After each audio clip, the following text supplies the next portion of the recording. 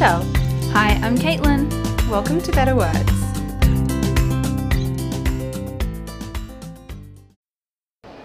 Hello everyone. Hi. So Kate, thank you for coming to Rockhampton for Capricorn. Welcome. Thank you so much. I'm so glad to be here.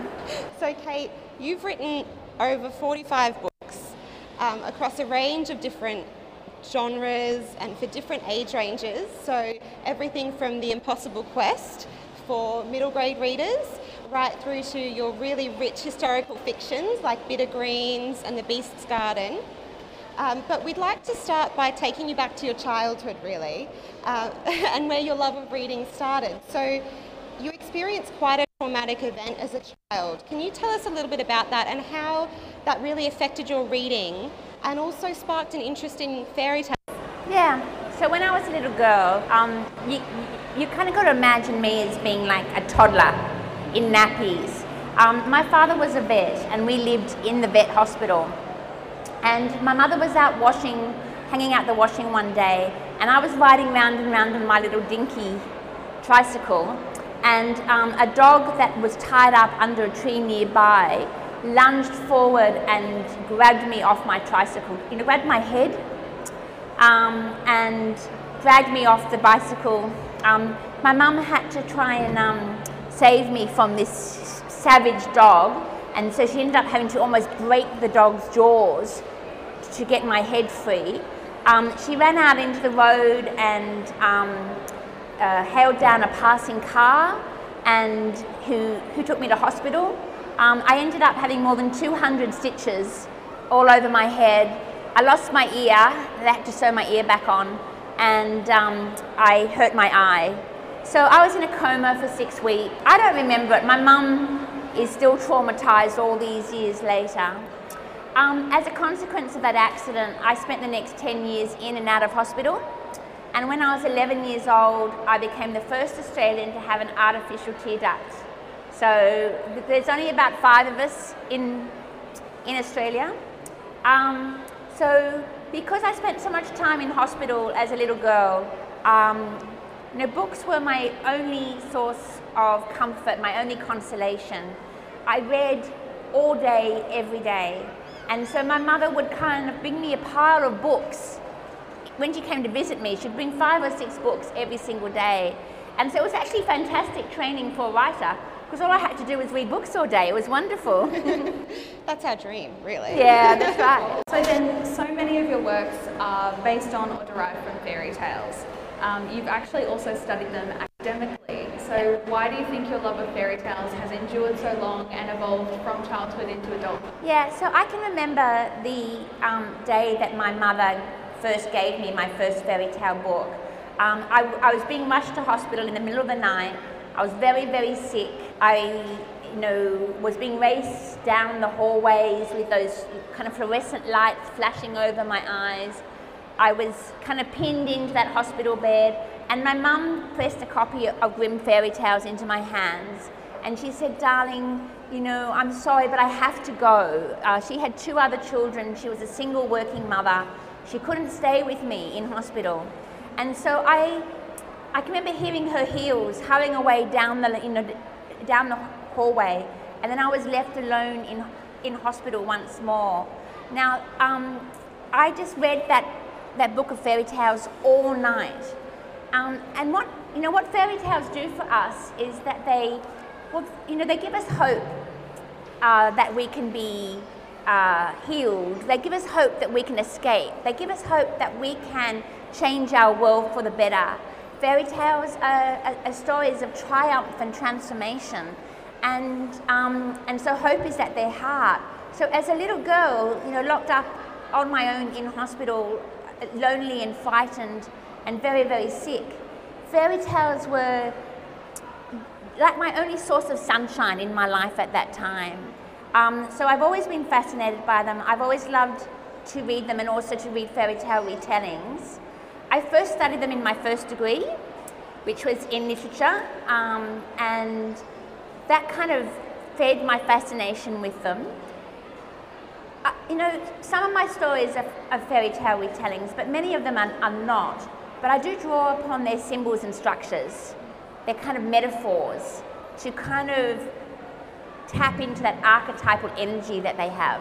I think so many people could relate to loving a book for life because of an event. So I think for a lot of people that might be Harry Potter, that you read over and over again, and that really helps you through some dark times. So I think that's something a lot of people can probably relate to. Yeah, I think it's a really important, purpose for stories, for books and films and art.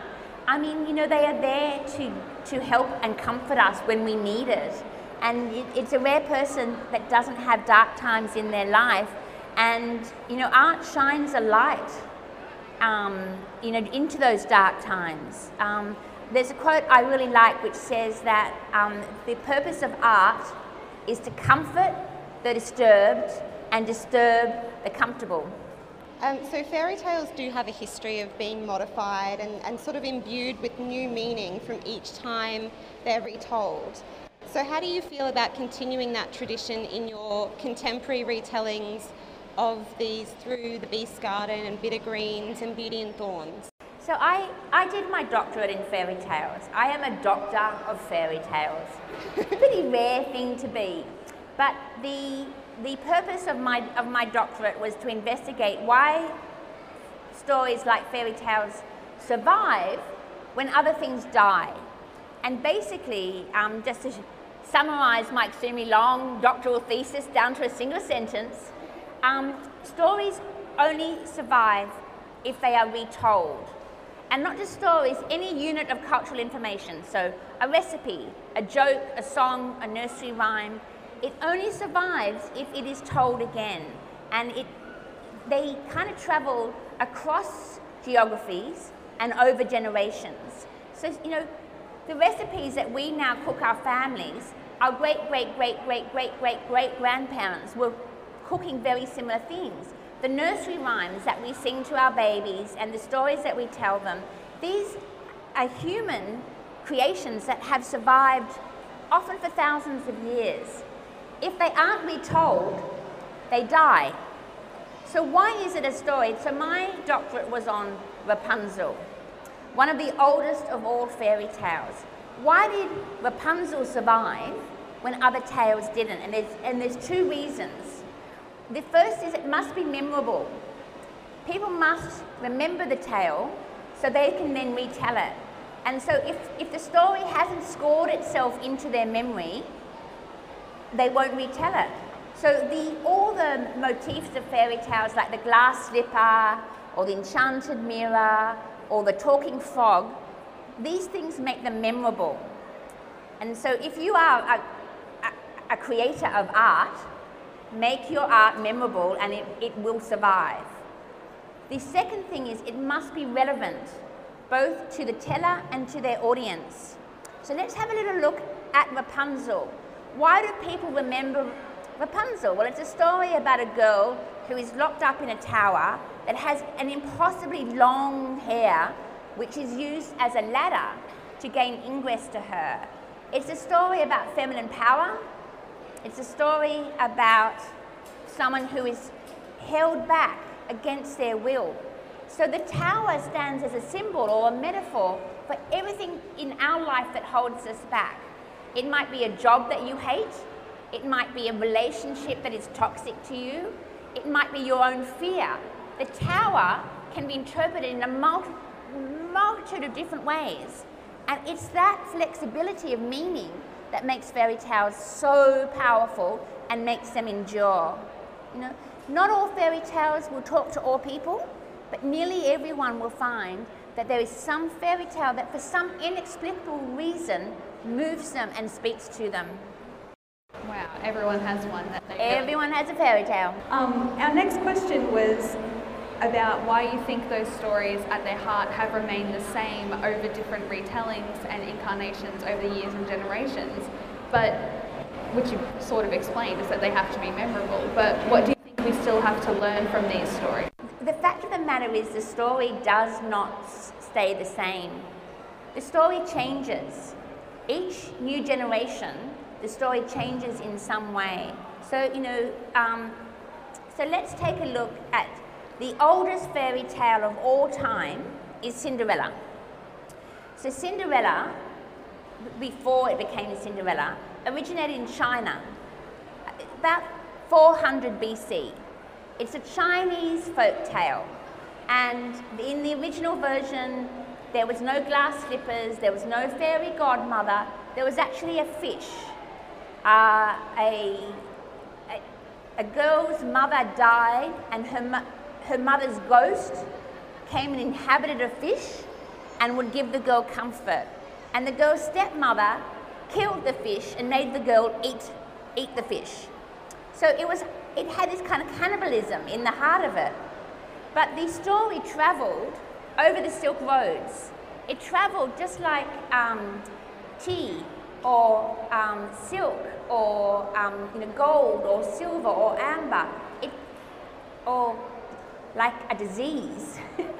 It travelled along the Silk Roads, and as it travelled, it changed, because each new teller would retell the tale to suit their audience. So in the original Chinese version, the slippers were gold, and we can now track how the story kind of, disseminated throughout the world, by how the motifs are changed. So in Hungary, there's a Cinderella type story where the fairy godmother is a cow, and the stepmother kills the cow and makes the girl eat its flesh. We know that story came straight from China. It didn't go via France, because in France, it was changed into a tree, not a fish or a cow. And the slippers were changed from gold to glass. So anyone that has a glass slipper in their tale, we know they're drawing upon the French version of the story, not the other versions of it. Now, the Grimm version is called Aschenputtel. It's very, very similar to the French version, which was retold by Charles Perrault, except that the slippers are golden. And so we know that the Grimms didn't take their story from the French tradition, they were drawing on older versions of the tale. This is how we study fairy tales. So interesting. It's fascinating, and we could talk about fairy tales all day. But so much else to talk about. You do have an amazing career. And again, I'd like to sort of go back to your childhood a little bit, because writing's always been part of your life.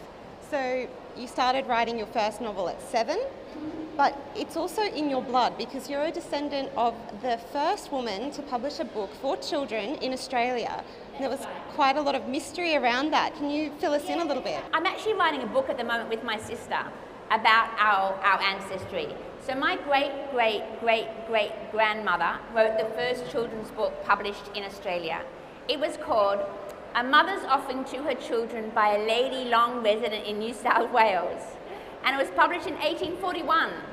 So it's a long time ago. We're actually coming up to the 180th anniversary of that publication. So her name was Charlotte Waring Atkinson, and she came out to Australia to be a governess to the MacArthur family. But on board the boat, she met a young man, fell in love, and married him. And so she wasn't a governess for the MacArthur family very, very long. Now, there are a lot of writers in her family. She had an aunt who used to write hymns and another uncle that used to write poetry. Her husband died and left her a widow with 4 young children, 4 children under the age of 7.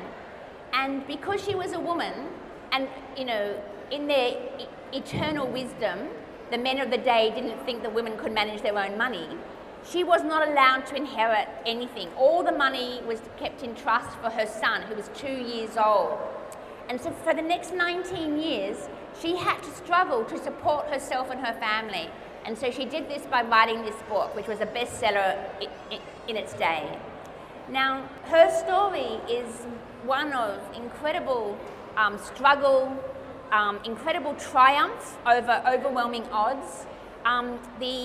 The government tried to take her children away from her because they didn't think that a mother was capable of raising her own children.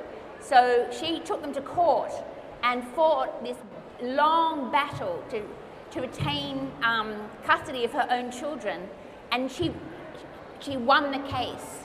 This was also in 1841. It's a famous legal case. It's the first time in Australian history that a woman was allowed to care for her own children. They wanted to take her children away from them and put them in the hands of a minister, a man they'd never met, who was only 24 years old. So they thought a young man was going to be a better guardian to her children than their own mother. And you can thank my ancestor for so much of the feminist rights in this country. It was a landmark legal case. So a lot of great material there for us to write about. I'm fascinated to read more about her. She sounds like such a badass. I love her. So our book comes out in 2021. You can read all about it then. We are eagerly awaiting that already. No pressure, no pressure. But her daughter was actually Louisa Atkinson, who is the first Australian-born female novelist. So I come from literary royalty. Anyway, in Australia. But there was some mystery around her identity as the author of that book. That is absolutely right. The book was published anonymously by Lady Long resident in New South Wales, and everyone in my family knew that our ancestor had written this book, but no one in the world did. And it was actually this kind of big detective hunt. This bibliographer called Marcy Muir set out to find out the true identity of the woman who wrote Australia's first children's book. And she spent 15 years hunting down through, letters, diaries, newspaper reports, everything else. And she finally found out the identity, and it was this big, massive excitement. And my grandfather's going, well, they could have asked us. We knew. We have a lot. Like we have. So the first edition of her book is worth $60,000, and there are only three copies left in the world. Our family has her sketchbooks. It has her diaries. We have all this material that's been handed down. Most of it's now in the National Library, so we get to go and visit it. But we're not allowed to own it anymore because it's just it's too valuable. So they actually have a literary prize named after my ancestor, and which is a prize for a children's writer. It's called the Charlotte Waring Barton Award. And when they announced it at the Lady Cutler dinner, they wanted to have a first edition copy of the book there for people to look at, but they couldn't afford the security guards and the insurance. And so, we all have second editions. I've got 2 copies of the second. So, we bought those along. But, the first edition is so rare and so valuable that it was going to cost them, I think it was going to cost $24,000 to have security on it. Wow, that is so impressive. Yeah. Wow. Yeah, it's fun, isn't it? Yeah, well, that's amazing. After, that an impressive history behind you, when did you your career?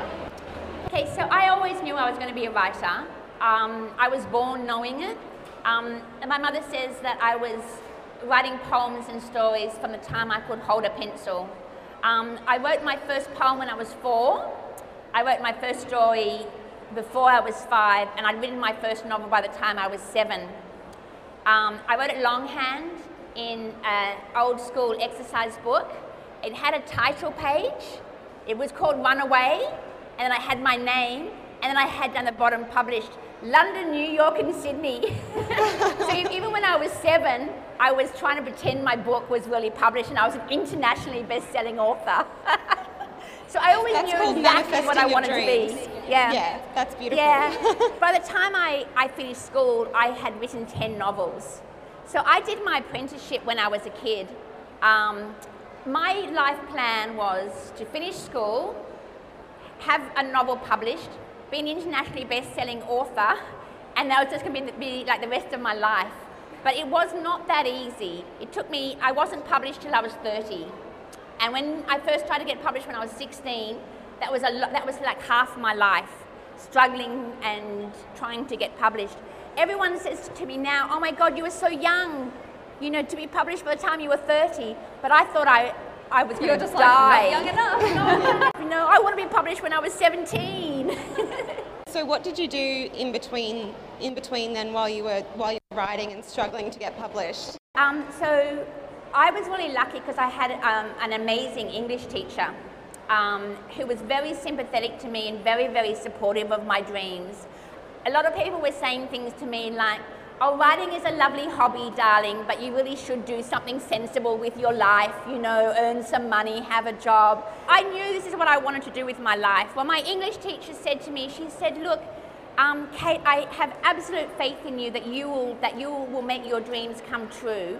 But the best advice that I can give you is to be a good writer, you must be a good reader. So why don't you go to university and study literature? And then why don't you just do a couple of practical courses like media and journalism, and so you still be writing, but you learn a practical application of your talent. And so that's what I did. I listened to my English teacher. My first degree was in literature with a minor in mass communications and media. It's very similar to what you're studying, I think. Yeah. Yes. And then when I finished uni, I worked as a journalist. So I was a Fairfax journalist. It was, I want you to imagine us in a cellar, chained to a hot computer, producing up to 20 articles a day. I'd like to say that our editor, kind of got to wear tight leather pants and had a whip, but no. He just walked around, kind of with his cigarette dropping ash everywhere and, harder, faster, more stories, come on, girls! So it was actually great training for me as a writer because I learned to write to a deadline. I learned to adhere to a set word count. I learned to recognize a market and adapt my style for that market. And I got to write all day, every day, so I built up my writing stamina. So it was actually great training for me. But when I was 25 years old, I had a quarter-life crisis that involved quite a lot of kind of, moping and sobbing. My true life is being denied me. So I quit full-time work. I did my master's degree in creative writing, and I freelanced, and I worked on my first novel, which you can buy today at the bookshop. Dragon Claw was my first novel, and it transformed my life. I was a desperately poor university student, doing a Master's of Arts, freelancing, which is not a good way to make a lot of money. And it was a bestseller, and I've been a full-time writer ever since. So it's... dreams do come true, yeah. So as you mentioned, Dragon Claw, it's for young adults. So that was your first novel. And then you've also written the Impossible Quest series for your middle grade readers and a lot of adult books as well. So obviously you can write for a range of different audience. I always say I can write from birth until death. Because I've got picture books as well, and books for younger readers. So, you can start reading me like when you're a day old and read me right up until the day before you die. I love that. But how, is there much difference between writing for all of these age groups, or are the basics quite the same, do you find? It's a really, really, really good question, and it's one that I get asked a lot. Yes, there are obviously a big difference between writing a book for an 8-year-old and writing a book for an adult. The language that you use, the length of your sentences, the length of your chapters, the length of the books themselves, but the core story is the same. They have different challenges. When you're writing for kids, the challenge is every word must count. You can't waste time. So building character, creating setting, and building your plot has to be spot on every single second. The characters have to live and breathe and dance from the very time that they appear on the page. You can't take 3 chapters to set up a character. You must do it in only a sentence. And that's really, really, really good training for adult writers, because adult writers can ramble quite terribly sometimes. They should try writing for children and learn how to really, really tell a story in its pure essentials. But basically, the shape and structure of storytelling is the same regardless of the length of the story. I always know what I'm writing when I set out, and so I always know who my ideal reader is, and I just simply write for them. It's usually, like if I'm writing kids' books, me at 11 was my ideal reader.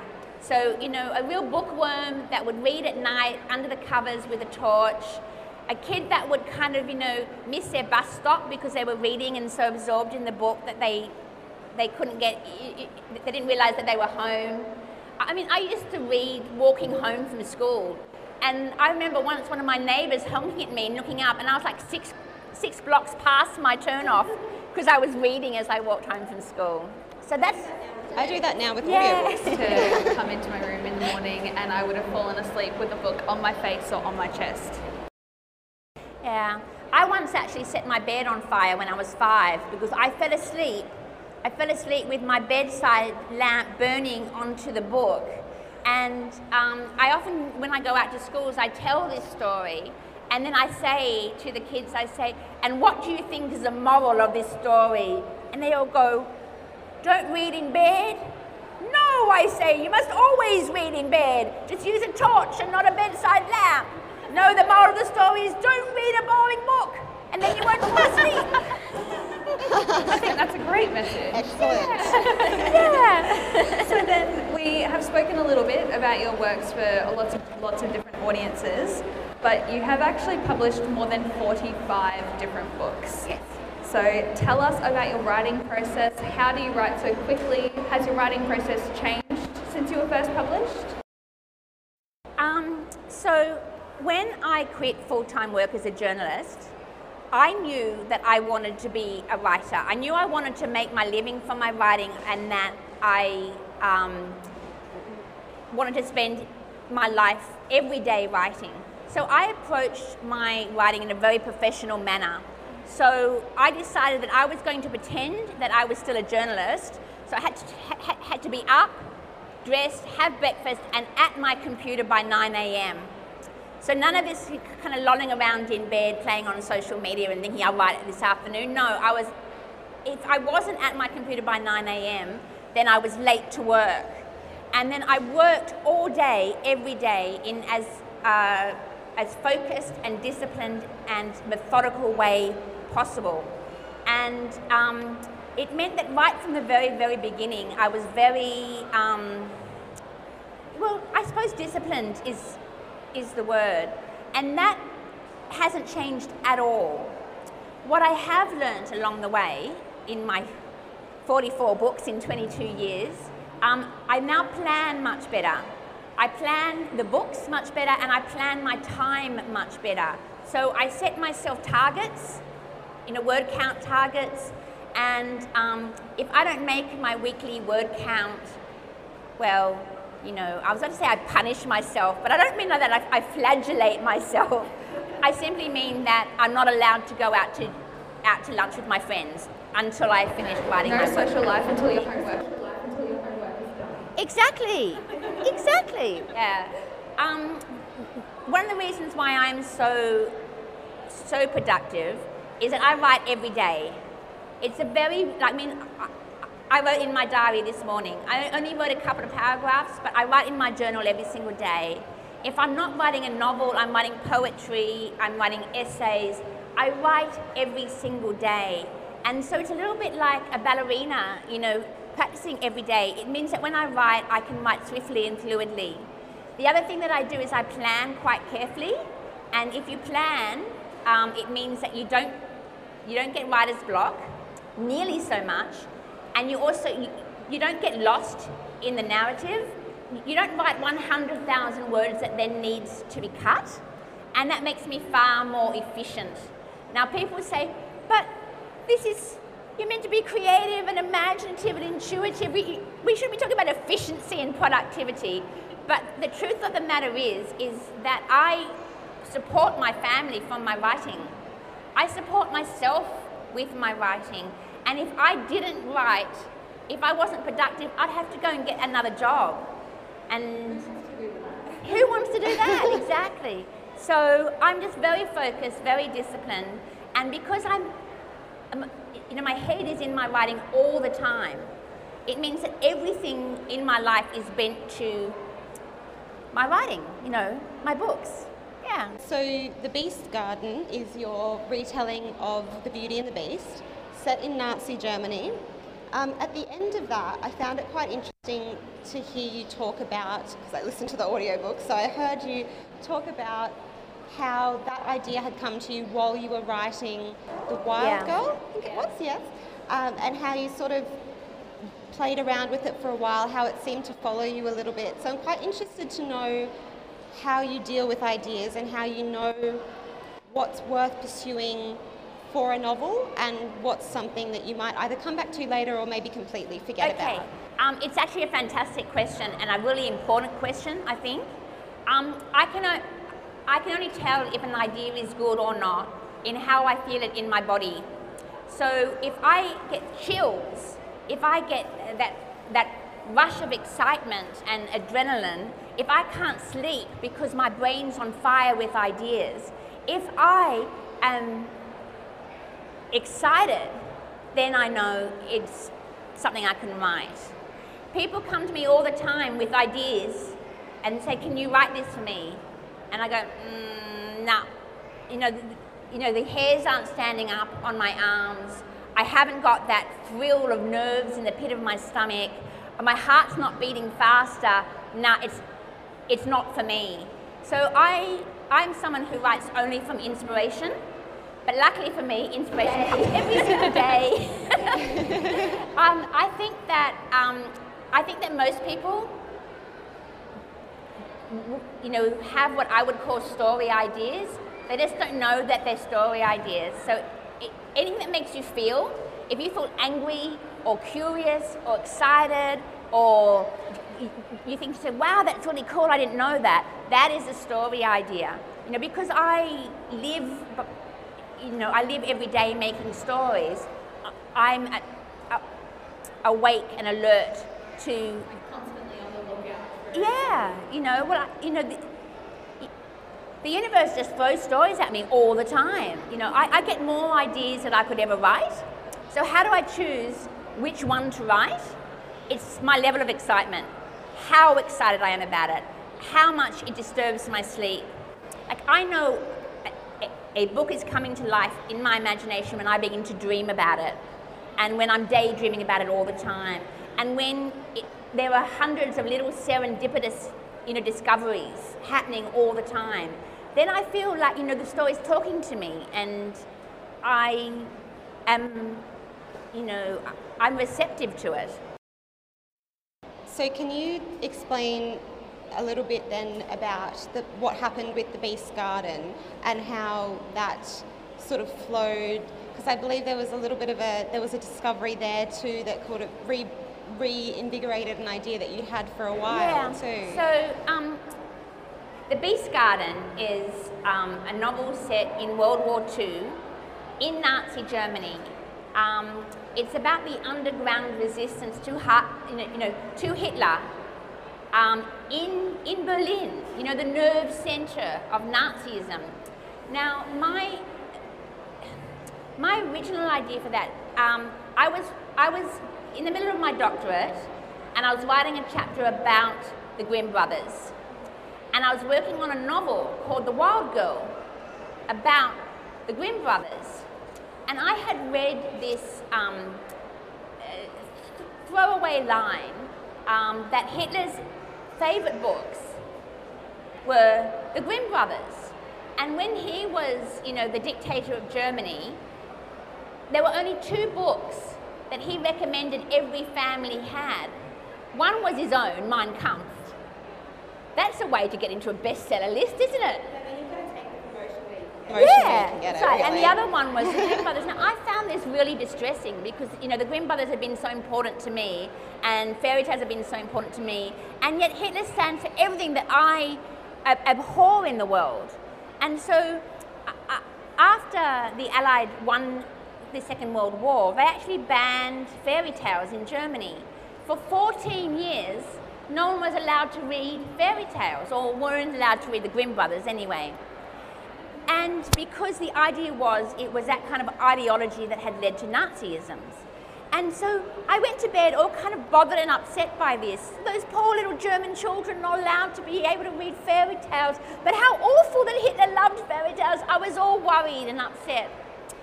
And I called it a dream, but it's not really a dream. When I was waking up the following morning, I actually got up, couldn't sleep, and I ended up reading a World War II thriller till about 3 a.m. And then I went to sleep. When I woke up, I had a very strong vision.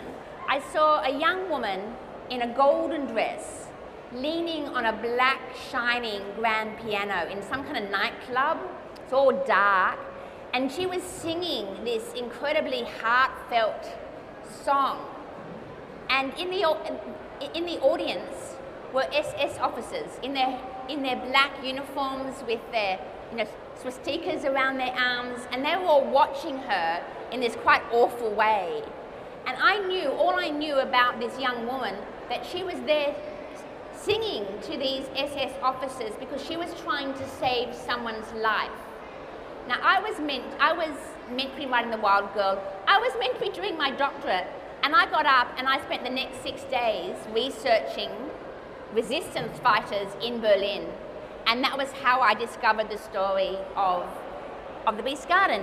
It just came to me in a dream or kind of vision. Wow. I love hearing stories like that about how these stories almost forced their way into your mind. Yeah, I mean, people ask me a lot. I mean, so people would say to me, why did you decide to retell Beauty and the Beast in Nazi Germany? And I had to say, well, I didn't really decide. I had to. Yeah, the story was an imperative for me. I had to write it. And I believe that the story chose me. There's that beautiful story that Elizabeth Gilbert tells about how, if a writer ignores a story, it only knocks so long, and then it goes, well, you're no use to me, and it goes off and finds someone else. I was going to say that. She says that if you're not open to the ideas, then they will just flow onto someone else, but they're all around you. Yeah. The inspiration is always there. It's whether you're receptive to it. That's exactly what I believe, but it's quite hard to describe it without kind of getting all quasi-mystical about it. But just about any writer, or any creative artist, in the music, visual arts, you cannot spend months and months and months and months devoting yourself to a very hard and challenging job if you are not driven by some strong emotional imperative. Some of my books just about kill me, because I exhaust myself with the research and writing of them. If you aren't driven to do it, then you just won't. But what you were just saying about research, so when it comes to actually doing that research, apart from the fact that it almost kills you, how do you actually approach it, and when do you know to just stop researching and start writing? Okay, people ask me this question all the time as well. How much research do you need to do? And my answer is as much research as you need to do. Unfortunately, there is no definitive answer. So, for me, how I like to work is I do all my research very early on in the process, because my research throws up ideas for my plot, and it helps me, create character. I don't think that we should, create a character and then just kind of drop them into a historical setting, because we are shaped by the world in which we live. Our psyche is shaped by the world in which we live, and so I see a lot of anachronistic characters, feisty girls in medieval times. If they spoke back to their father like that, they would be whipped, just little things like that. So I know the history first, and then I allow my character and plot to grow organically out of my knowledge. I start knowing nothing, and I end up feeling like I could give a lecture on the subject, Now, as I don't start writing until I can feel the story really tingling in my fingertips, when I'm desperate to start writing. And so often it will be, like, I'm talking months and months and months and months and months. Because I plan, my story really well, until I have a strong plan and until I know as much as I possibly can. What happens though is, as I'm writing, the story will throw up things I don't know. And how I do it is, as I'm writing a scene, for example, I might have my hero pour my heroine a glass of wine. And I think, what did they drink out of in those days? Did they have glass goblets? What would they drink out of? And I'll make a note in my notebook, drinking implement, ? And keep on writing. And then I go, well, did they have bottles? Did wine come in bottles? I don't think they did. Wine bottles, ? And then I might describe the rain beating against the glass windows. I don't think they had glass windows back then. And so instead of stopping and researching all of these things, I write my scene, I lay down, I'm always pushing my story ahead. And then when I've only got like 5 minutes or 10 minutes, like when I'm cooking dinner or I'm waiting to pick my daughter up from touch footy, I research and answer those questions that night. And then the following morning, I go through and I make sure that everything is historically accurate before I push on with the story again. Because what I find people do is that they think, oh my gosh, how did people go to the toilet in 16th century Venice? And then they spend a week finding out the answer. And then they find out, well, in actual fact, I don't really describe them going to the toilet, so I probably didn't need to know that. So, I try and pursue only what I really need. And I don't ever let the research stop me from writing. Yeah. That comes back to the efficiency too. Efficiency! That you were talking about before. Research as much as you can, then start writing, and if anything comes up, Google it later. Yeah. Good, okay. That's generally what I do too. When I'm writing anything, essays, writing a presentation at work or something, I research everything. I was always the person who hadn't started their essay report at uni until a couple of days before, but I could write it quickly. Yeah. The thing that stops people from writing is lack of knowledge. So they don't know enough about their characters, they don't know enough about their situation, they don't know enough about their setting, and so, they have just the broad outlines of their story. So whenever you're stuck, you simply have to go and find out what you don't know. Thank you so much.